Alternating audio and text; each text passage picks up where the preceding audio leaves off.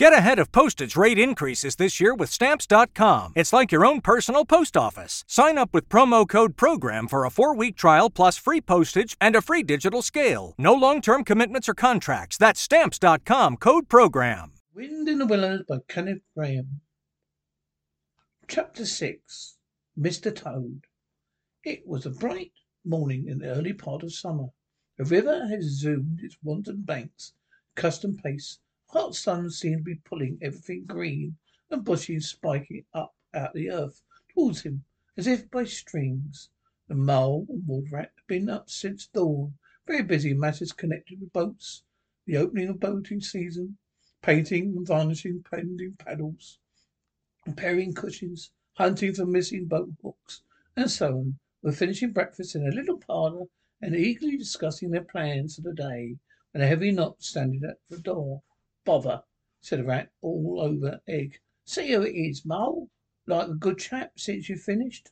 Mole went to attend the summons, and the rat heard him utter a cry of surprise. He flung the parlour door open and announced with much importance, "Mr. Badger." This was a wonderful thing indeed, that Badger would pay a formal call on them, or indeed on anybody. He generally had to be caught if you wanted him badly, as he slipped quietly along a hedgerow of an early morning or late evening, or else hunted up his own house in the middle of the wood, which was a serious undertaking. Badger strolled heavily into the room and stood looking at the two animals, an expression full of seriousness. Rat let his egg spoon fall on the tablecloth, sat open-mouthed. "The hour has come," said the Badger at last, great severity. "What hour?" said the Rat, uneasily glancing at the clock on the mantelpiece. "Whose hour should you should rather say?" replied the Badger. "Why, Toad's hour, the hour of Toad, I said. I will take him in hand as soon as the winter will over. I'm going to take him in hand today." "Toad's hour, of course," cried the Mole, delightedly. "Hooray! I remember now. We'll teach him how to be a sensible Toad. This very morning," continued Badger, taking an armchair, "as I learned last night from a trustworthy source, another new and exceptionally powerful motor car will arrive at Toad Hall. Approval or return. As this very moment, perhaps Toad is busy arraying himself in those singularly hideous moments so dear to him, which transform him from a comparatively good-looking Toad into an object which throws any decent-minded animal that comes across it into a violent fit. You must be up and doing here as it is too late. You two animals will accompany me instantly to Toad Hall. The work of the rescue shall be accomplished." "Right you are," cried the Rat, starting up. "We'll rescue that poor unhappy animal. We'll convert him. He'll be the most converted Toad you ever was before when we're done with him." They set off on the road on their mission of mercy, Badger leading the way. Animals, when in company, walk in a proper sensible manner, single file, instead of sprawling all across the road, being no use of support to each other in case of sudden trouble or danger. Reach the carriage drive at Toad Hall. Find that Badger had anticipated a shiny new motor car, a great size, painted a bright red, Toad's favourite colour, standing in front of the house. As they neared the door, it was flung open. Mr. Toad, arrayed in goggles, cap, gaiters, and enormous overcoat, came swaggering down the steps, drawing on his gold-lid gloves. "Hello, come on, you fellows!" he cried cheerfully, on catching sight of them. "You come in time to come me for Johnny. Oh, come on for Johnny." His hearty accents faltered and fell away as he noticed a stern, unbending look on his countenance. His silent friends, and he had his invitation and made and finished. Toad strode up the steps. "Take him inside," he said sternly to his companions. As Toad was hustled through the door, struggling and protesting, he turned to the chauffeur in charge of his new motor car. "I'm afraid you won't be wanted today," he said. "Mr. Toad has changed his mind. He will not require a car. Please understand, this is final. You needn't wait. You follow the others inside and shut the door." "Now then," he said to Toad. The four of them stood together in the hall.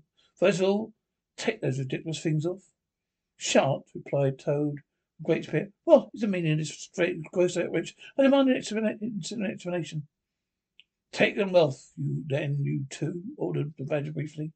They had to lay Toad on the floor, kicking and calling all sorts of names before they could get to work properly. Then the rat sat on him. The mole got his smuggled clothes off him, bit by bit. They stood him up on his legs again. Good deal of his blustering spirit seemed to have evaporated with the removal fine preliminary. Now that he was merely Toad, no longer the terror of the highway, he giggled feebly and looked from one to the other, appealing, seemingly quite to understand the situation. You knew it when you come to this sooner or later, Toad, Badger explained severely. You've discarded all the warnings we've given you. You've gone on squandering the money your father's left you. You're getting us animals a bad name in the district while you're furious driving your smashes and your barrels of the police. In events, it's all very well, but we animals never allow our friends to make fools of themselves by a certain point. That limit you've reached. Now you're a good fellow. You're a good fellow in many aspects. I don't want to be too hard on you. I make one more effort to bring you to reason. You'll come with me to your smoking room, and you will hear some facts about yourself. We'll see whether you come out of the room the same Toad that went in. You went in, took Phil, burned me one arm, led him in the smoking room, closed the door behind him. That's so no good, said Rat contemptuously. Talking to Toad never cured him. He'd say anything. I made ourselves comfortable in the armchairs and waited patiently. Through the closed door, could just hear the long, continuous drone of Badger's voice, rising, falling waves of oratory. And presently they noticed the sun began to be punctuated by intervals, long-drawn sobs, barely proceeding from the bosom of Toad, a soft-hearted, affectionate fellow, very easily converted, the thing being, to any point of view. After some 3/4 of an hour, door opened and Badger appeared somberly, leading on a poor, very limp, dejected Toad. Skin hung baggily about him. His legs wobbled. His cheeks were furrowed by the tears repentantly called forth by Badger's moving disclosure. Sit down there, Toad, said Badger kindly, pointing to a chair. My friend, he went on, I am pleased to inform you, Toad. My friends, he went on, I am pleased to inform you, Toad has last seen the error of his ways. He's totally sorry for his misguided conduct in the past. He's undertaken to give me some motorcars entirely. However, I have his solemn promise to that effect. That is very good news, said the mole gravely. Very good news indeed, said the rat dubiously. If only. You're looking very hard at Toad, he said this. Could not help thinking it perceived so vaguely resembling a twinkle in the animal's still sorrowful eye. There's only one more thing to be done, continued the gratified Badger. Toad, I want you suddenly to repeat all your friends here what you fully admitted to me in the smoking room now. First, you're sorry for what you've done and see the folly of it all. There's a long, long pause. Toad looked desperately this way and that, while the other animals waited in grave silence. At last he spoke. No, he said a little sulkily, but stoutly. Oh, I'm very sorry. I'm not sorry. I wasn't sorry at all. Folly at all. Simply glorious. What? Cried the Badger, greatly scandalized. You backsliding animal! Didn't you just tell me in there? Oh, yes, it did. In there, said Toad impatiently. Oh, I said anything in there. So eloquent, dear Badger. So moving, so convincing. But put all your points so frightfully well. You can do that, you like, with me, in there. You know that it's been searching my mind since, going over things in it. And I find I'm not a bit sorry or repentant about it, really. So it's no earthly good saying that I am now, is it? Then you don't promise, said the Badger, ever to touch a motor again. Certainly not, replied Toad fervently. Oh, on the contrary, I faithfully promise that every first motor car I see, off I go in it. I told you, didn't I? Said the rat to the mole. Very well then, said the Badger, firmly rising to its feet. Since you won't yield to persuasion, we're trying what force can do. I feared it would come to this.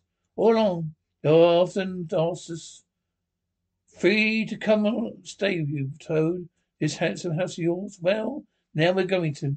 Now we've converted you to a proper point of view. We may quit, but not before. Take him upstairs, you two, and lock him in his bedroom while we arrange matters between ourselves. It's all for your own good, Toady. It's all for your own good, Toady, you know, said the rat kindly. The Toad, kicking and struggling, was hurled upstairs by two faithful friends. Think what fun we shall have together. You'll be used to it when you quite get over this painful attack of yours. We have great care of everything for you. Great care of everything for you. So you're well, Toad, said well. But see that your money isn't wasted as it has been. No more of those regrettable incidents of please, Toad, said the rat, as they thrust him into his bedroom. And no more weeks in the hospital being ordered back by female nurses, Toad, added the mole, trying to turn the key on him. Descended the stair, Toad shouting abuse at them for the keyhole.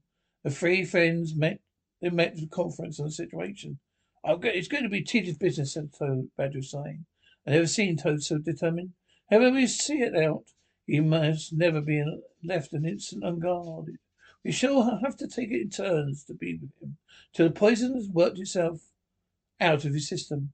They arranged watches accordingly. Each animal took its turn to sleep in Toad's room at night, divided the day up between them. First Toad was undoubtedly very trying his careful guardians. His ardent paroxysms possessed him. He arranged bedroom chairs, rude semblance, Mudokar were crouched on the foremost, and then bent forward and glaring fixedly ahead, making a coughing and ghastly noises, till the climax was reached when, turning a complete somersault, he would lie prostrate amidst the ruins of the chairs, apparently completely satisfied. But for the moment, as the times passed, however, these painful seizures grew gradually less frequent. His friends strove to divert his mind for channels. Interest in other matters did not seem to revive. He grew apparently languid and depressed. One fine morning, the rat, whose turn it was to go on duty, went upstairs to relieve a badger, whom he found fidgeting. He often stretched his legs in a long ramble around his wood and down his earths and barrows. Toad will still be in bed, he said to the rat. Toad will still be in bed, he told the rat, outside door. Can't get much out of him. I said to him, I'll leave him alone. He wants nothing, perhaps. He'll be better presently. It may pass off. In time, don't be unduly anxious. And so on. Now, you look out, brat. When Toad's quite submissive, and playing at being the hero for Sunday school prize, he's under his artifice. There's sure to be something up. I know him. Well, now, it must be off.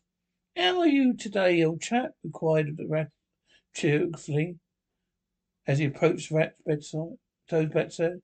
He had to wait some minutes for an answer. And there's the feeble voice replied, Thank you very much, Ratty. Dear Ratty, so good of you to inquire. But first tell me, how you got yourself and your excellent mole? Well, all right, replied the rat. Mole, he added incautiously, is going out for a run around with Badger. Be out till luncheon time, so you and I spend a pleasant morning together. Be my best to amuse you. But jump up. There's a good fellow, and don't lie moping here on a fine morning like this. Dear kind rat, murmured Toad. Now, how will you realize my condition? How very far I am now, jumping up now, if ever. But not trouble with me. I hate being a burden to my friends. I do not expect to be one much longer. Indeed, I almost hope not. Well, I hope not too, said Rat heartily. You've been a fine bother to us all this time. I'm glad to hear it going to stop. And in weather like this, a boat season just beginning. Too hot, bad for you, Toad. Isn't this trouble with mine? But you're making us miss such an awful lot. I'm afraid it's troubling your mind, though, replied the Toad languidly. I quite understand if it's natural enough. You're tired of bothering about me. I must ask you to do nothing any further. A nuisance, I know. You're indeed, said the Toad Rat. Well, I'll tell you, I'll take any trouble on earth for you. If only you'll be a sensible animal. If I thought of that, Ratty, murmured the rat. Toad, more feebly than ever.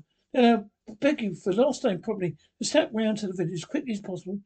Even now, it may be too late. Fetch the doctor, but don't you bother. There may any trouble. Perhaps we may well let things take their course. Why, what do you want the doctor for? Cried the rat, looking at him in closer and examining him. So he lay very still and flat. His voice was weaker, and his manner was such changed. Surely you've noticed of late, murmured Toad. Not why, should you? Those things that may only trouble tomorrow? Indeed, you may be saying to yourself, oh, only you noticed that sooner. If only I had done something. But no, it's terrible trouble. Never mind. Forget it, I asked. Now, look here, old mate, friend, our man, said the rat, beginning to get rather alarmed. Of course I'll fetch a doctor for you. You really think you want him? But he can hardly be bad enough for that yet. Let's talk about something else. I I fear, dear friend, said Toad with a sad smile, can do little in a case like this, or doctors either. But the matter still, one might grasp a slightly straw. By the way, why are you about it? And by the way, about it, I hate to give you additional trouble, but happen to remember you're past the door. Would you mind at the same time asking Lloyd to step up? Might be convenient for me. There are moments, perhaps, we should say, there's a moment, which one might face the disagreeable task, whether cost of exhausted nature. A lawyer? We must be really bad about frightened the rat, said himself as he hurried through the door for the room, forgetting how to lock the door carefully behind him. Outside he stopped to consider. The other two were far away. He had no one to consult. I'll best be on the safe side, he said to reflection. I'll better Toad fancy himself frighteningly bad no for without the slightest reason. I never heard him ask for a lawyer. There's nothing really the matter. The doctor will tell me he's an old ass. Clear him up. There'll be something gained. I'll better humour and go. But it's might not take very long. He ran off to the village with his errand of mercy. Toad had hoped lightly out of bed. As soon as he heard a key turn the lock, watched immediately from the window till he disappeared down the carriage drive, then laughed heartily. He dressed as quickly as possible in a smart suit. He laid hands on the moment, at the moment, filled his pockets with cash, which he took from the small drawer on the dressing table. Next, knotting the sheets from his bed altogether, trying one end of pulverized rope round the central million, the handsome young to the window, which formed out a feature of his bedroom. He scrambled out, slid slightly to the ground, and taking the opposite direction, the rat marched off lightheartedly, whistling a merry time. Gloomy lunch of rat, and the badger mole at length returned. He had to face them at the table. Pitiful and unconvincing story. The rat's batch caustic, not so many brutal remarks may be imagined and therefore passed over. The painful to rat, even mole, though he took his friend's side as far as possible, could not help saying, "You're a bit of a buffer this time, Ratty." Two, Toad, two for all animals. He did it awfully well, said the crestfallen rat. He didn't do anything. You did awfully well, rejoined the badger hotly. However, talking doesn't mend things. He got clear away for the time. There's something worse of it. He's conceited with what we think is cleverness. He may commit any folly. One confidence is, we're free now. We won't need waste any more of our precious time doing statutory go. We had better continue to sleep at Toad Hall for a while longer. Toad may be brought back at any moment on a stretcher or between two policemen. So spoke the badger, not knowing the future held in store, or how much water, or much torrid a character was to run under bridges before a toad should sit at ease again in his astral home. Oh. Rimmer told, gay and responsible, was taken briskly along the railway road, some miles from home. First he'd taken by paths and crossed many fields and changed its course several times in case of pursuit. And now things won his time, safe from recapture, and the sun smiling brightly on him, and all nature twining in a chorus of approval. The soul of self-praise that his own heart was singing to him. He almost danced along the road in satisfaction and conceit. Smart piece of work, he remarked to chuckle himself. Brain almost gets brute force. The brain came out of the top. It's bound to do, poor old Ratty. My, didn't he catch it when the badger came get back? A worthy fellow, Ratty, with many good qualities, but very little intelligence and absolutely no education. I must take him in hand some day and see if I can make something of him. Filled full of his conceited faults, so to those he strode along, his head in the air, till he reached a little town, the sign of the red lion swinging across the road halfway down the main street reminded him he had not breakfasted that day. He was exceedingly hungry for his long walk. He marched into the inn, ordered the best luncheon provided so short a notice, and sat down and ate it in the coffee room. About halfway through his meal, and an only too familiar sound approaching down the street made him start with all the fall and trembling all over. Poop poop drew nearer and nearer. Car could be heard and turn. The inn yard came to a stop. Toad had a bit hold on to the leg of the table to still his overmastering emotion. Presently the party entered the coffee room, hungrily talkative and gay and voluble. Their spirits of the morning and merits of chariot had brought them along so well. Toad listened eagerly, all ears. A time. At last he could stand it no longer. He slipped out the room quietly, paid his bills at the bar. As soon as he got inside, slogged round quietly to the inn yard. There can be any harm, he said so. Am I only just looking at it? Cast to the middle of the yard, quite intended. They have stable hands, the other hangers on, being all at their dinner. Toad walked slowly round it, inspecting, criticizing, musingly. I wonder, he said to himself presently, I wonder if this sort of car stops easily. Next moment, hardly knowing how it came about, he found his thumb hold the handle and was turning it as a feeling sound broke forth. The old passion seized on Toad, completely mastered him, body and soul. With a dream, he found himself somehow seated on the driver's seat. As if in a dream, he pulled the lever, swung the car round the yard and out through the driveway. And if in a dream, all sense of right and wrong, all fear of obvious consequences, seemed temporarily suspended. He increased his pace as the car devoured the street and leapt forth the high road through the open country. He was only consciousness that he was Toad once more. Toad his best and highest. Toad the terror, the traffic runner, the Lord alone's trail, before whom all must give way or be smited in nothingness and everlasting night. Chanted as if he flew. The car responded with sonorous drone. Miles eaten up under him as he sped not whither, fulfilling his instinct, living his terror, reckless of what might come to him. To my mind, as though the chairman of the bench of magistrates, carefully, the only difficulty that presents itself is otherwise very clear case. And now we can possibly make it significantly hot. The incorrigible rogue and hard ruffian whom we see carrying the dock between us. Let me see. He had been found guilty of the clearest evidence. First, of stealing a valuable motor car. Secondly, of driving a danger. And thirdly, of gross impertinence to the rural police. Mr. Clark, will you tell us, please, what is the very stiffest penalty we impose for each of these offences? That, of course, giving the prisoner the benefit of any doubt, because there isn't any. Clark scratched his nose with his pen. Some people will consider, he observed, stealing a motor car was a worse offence, and so it is. But taking the police undoubtedly carries the severest penalty, and so is art. Supposing you were to say 12 months for the theft which is mild at 3 years for the first driving, which is lenient at 15 years, the cheek, which was a pretty bad sort of cheek, judging by what we heard from the witness box. Even if only believe 1/10 of what you heard, I better believe more. I have never believed more myself. Those figures added together and correctly tot up 19 years. First rate, said the chairman.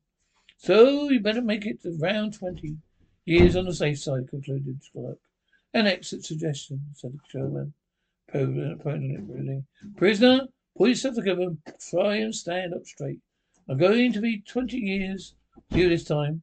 And mind if you appear before me once again, and upon any charge, whether we shall have to deal with you very seriously. Then the brutal minions of the law fell upon the hapless Toad, loaded him with chains and dragged him to the courthouse, shrieking, praying, protesting, across the marketplace, where the playful prodigies, always a severe upon detected crime, as were they were sympathetic and helpful when one is merely wanted, assailed him with cheers, carrots, popular cash words, past hooting, school children, their innocent faces lit up, pleasure ever derived from the sight of the gentlemen and difficulties. Across the hollow-sounding drawbridge, below the spiky portcullis, under the frowning archway, the grim old castle, whose ancient towers soared high overhead. Past guardrooms full of grinning soldiery, off duty past sentries who coughed a horrid sarcastic way, because there's as much of a sentry his past dared to do to show his contempt, abhorrence for the crime. A patrolman winding stairs, past men at arms in casket and corset, the steel darting, threatening looks through their facades, across courtyards where mastiffs strayed in their teeth. And poured the air to get him. Most ancient him past ancient wardens they beheld breeds, leant against the wall, dozing over the pasty, flagging a blown ale, on past the rack chamber, the fruit stool room, past the trickling of the lead to the private scaffold, till they reached the door of the grimmest dungeon that lay in the heart of the innermost keep. This was the last they paused, when a mighty jailer sat pinging a bunch of mighty keys. "Oh, Boltkins," said the sergeant police, taking off his helmet and wiping his false head. "Rouse thee, old loon, and take over from us this vile Toad, a criminal fire, leapest guilt, and match yourself from us. Myself watch and ward him, for there with all thy skill. Mark thee well, greybeard. Should a dolt and a wolf be foul, thy own head shall answer his, and Miriam on both of them." The jailer nodded grimly, laying his withered hand on the shoulder of the little Toad. The rusty key creaked in the lock, and the great door clanged behind them. Toad was helpless prisoner in the remotest dungeon of best guarded keep, the Static Castle in all the length and breadth of merry England. Get ahead of postage rate increases this year with Stamps.com. It's like your own personal post office. Sign up with promo code PROGRAM for a 4-week trial plus free postage and a free digital scale. No long-term commitments or contracts. That's Stamps.com, code PROGRAM. When you visit Arizona, time is measured in moments, not minutes. Like the moment your work stress disappears as you kayak through the canyons. Or the moment you discover the life-changing effects of prickly pear chocolate. But nothing beats the moment you see the Grand Canyon for the very first time. Visit a new state of mind. Learn more at hereyouareaz.com.